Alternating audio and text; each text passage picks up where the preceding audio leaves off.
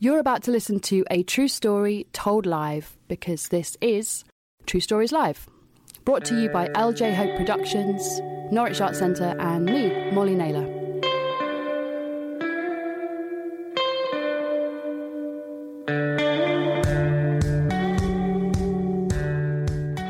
Will you please give an extra special welcome to the stage to Nyantra Nair.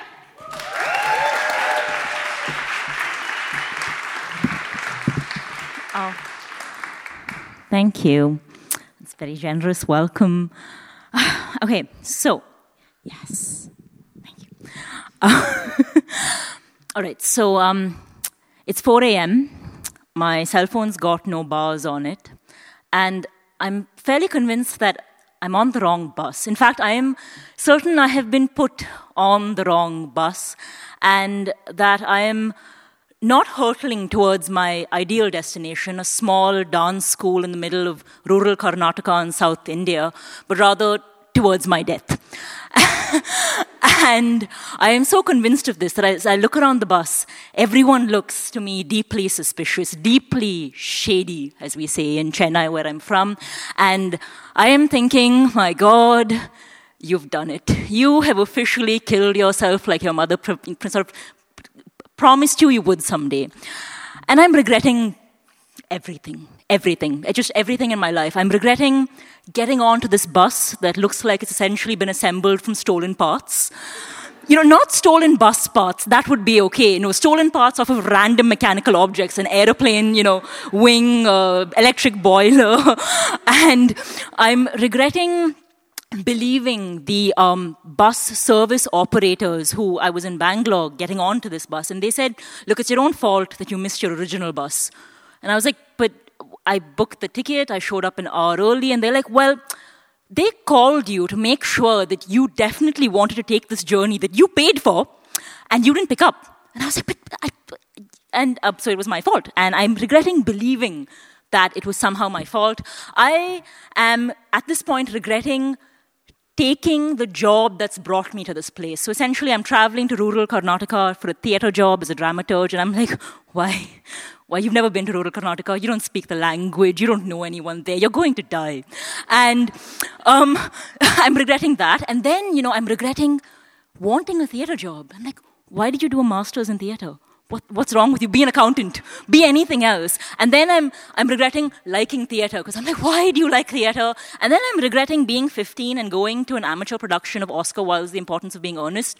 And, the cast, they maul it to death, and it's still so fucking good, and I love it, and I want to be in theatre, right? And I'm essentially regressing and regretting things, and I've reached the point where I'm like, fuck, I regret, language, I regret humankind. And I noticed that the bus conductor, who's this mean-faced little man, who's been glaring at me the entire time, he's looking at me like, not like I'm a piece of meat, that would be familiar, right? But like, I'm a whole fucking cow that he's going to sell off to someone. I noticed that he looks at me and then he shadily pulls a phone out of his pocket and he's kind of, he's talking into it and he's looking at me and he's talking into it and he's looking at me. And I'm just like freaking out. I'm like, this is it, this is done. And I begin to truly panic, because this is a good point at which to panic, right? This is a shady situation. This is what my mums warned me about. This is what everyone's warned me about. And it makes sense. To us here as adults, it makes sense. But I've got to tell you that, to my 10-year-old self, my panic would make no sense. She'd essentially be like, on a bus, not very sure where you're going, a strange new land, the possibility of a bad guy, fuck yes, adventure. She wouldn't swear, because she didn't do that, she was a very proper little girl, but she'd be really excited about the adventure of it. And it's because she's a shit, isn't she? She doesn't know anything. She's 10. She's read, Enid Blyton and, a bunch of books about people, succeeding at the end of the day and defeating evil pirates. And she doesn't know, but we know better. We're adults. We know that, young women that travel by themselves are more likely to end up dead than have an adventure. And it's sad, but it's true, right? But, my 10-year-old self, I have so much, fondness for her, because I feel like she was the last version of me that did not know that truly believed you could go out there and you could have an adventure, right? She had no clue. Because every year after 10, belonging to like the upper middle class, sort of bizarre sort of background that I belong to in India, after 10 is when you start to be told in astounding and terrifying detail all of the ways in which you are in danger whenever you leave your house, right? It's quite interesting. It's just like the moment you go out there, someone will kidnap you and sell you into sex trafficking, right? And it's a really strange kind of worry for where I come from. I come from this very safe, very nice neighborhood in the south of India. And, it's kind of like worrying about a stranger approaching your child there and that person being a child trafficker is like living in Norwich and then worrying that someone that's running towards you on an empty alley is going to mug you. Like his name is probably Henry. He picked up your wallet from 2 streets, away. And, the street's empty because it's 5 p.m. and it's Norwich. Like, right? But this was like a recurrent worry. Like, child trafficking, the child trafficker that hid in dark spaces was a very real thing that we were told. And the truth is there were probably more tax evaders there than there were child traffickers, but as children, we bought into it because you don't know any better. You hear a scary story and you tell each other and it spreads and you start to get really worried. And look, I'm not saying that bad things didn't happen where I grew up, right? Like, no, there were a bunch of humans there. Of course, bad things happened. But, the interesting thing was like the bad things that I saw, that I witnessed, that I was like a part of, they didn't happen like out there. They happened behind closed doors. They happened between people that knew each other. And yet, when it was the safety of our young women that were in question, the stories that we were told were about the big out there. They were about them, and this them was this amorphous mass of people who were strange because they weren't like us. They didn't look like us, they didn't talk like us, they didn't walk like us, and they were scary. That was who we were scared of, right?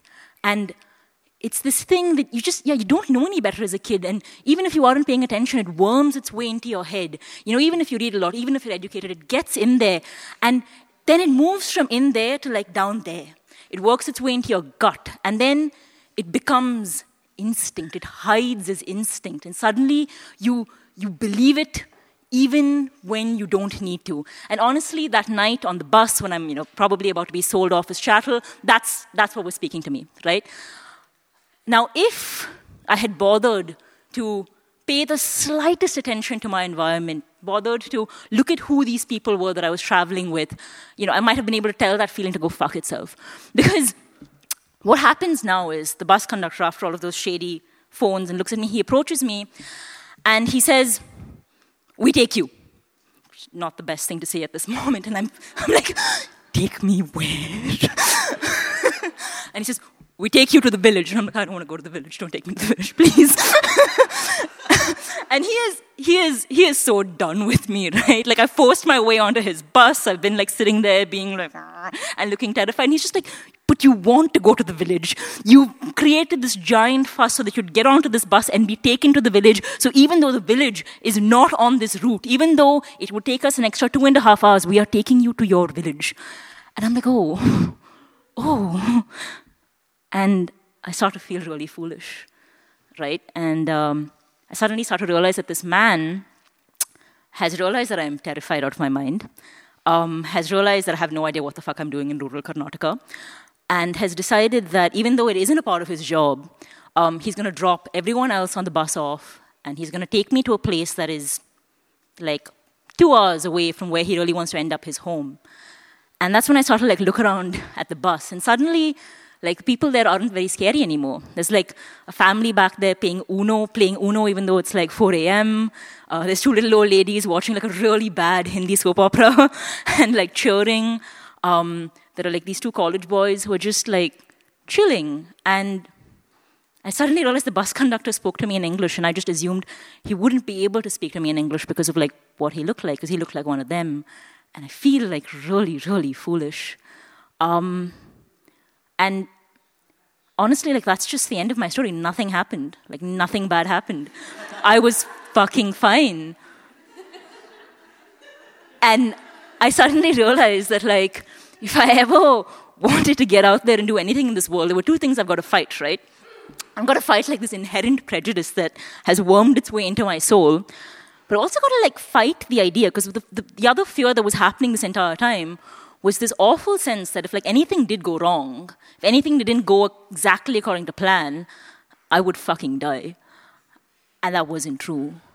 And yeah, so that's just the bizarre lesson that I learned that day. So yeah, thank you.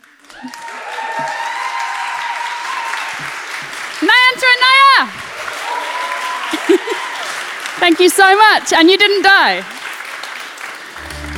True Stories Live is a story show and story-finding project brought to you by LJ Hope Productions, Norwich Arts Centre, and me, Molly Naylor. For more information about all of the work that we do, head to our website, truestorieslive.co.uk. We're super grateful to be supported by Arts Council England, Norfolk County Council, and Writer Centre Norwich.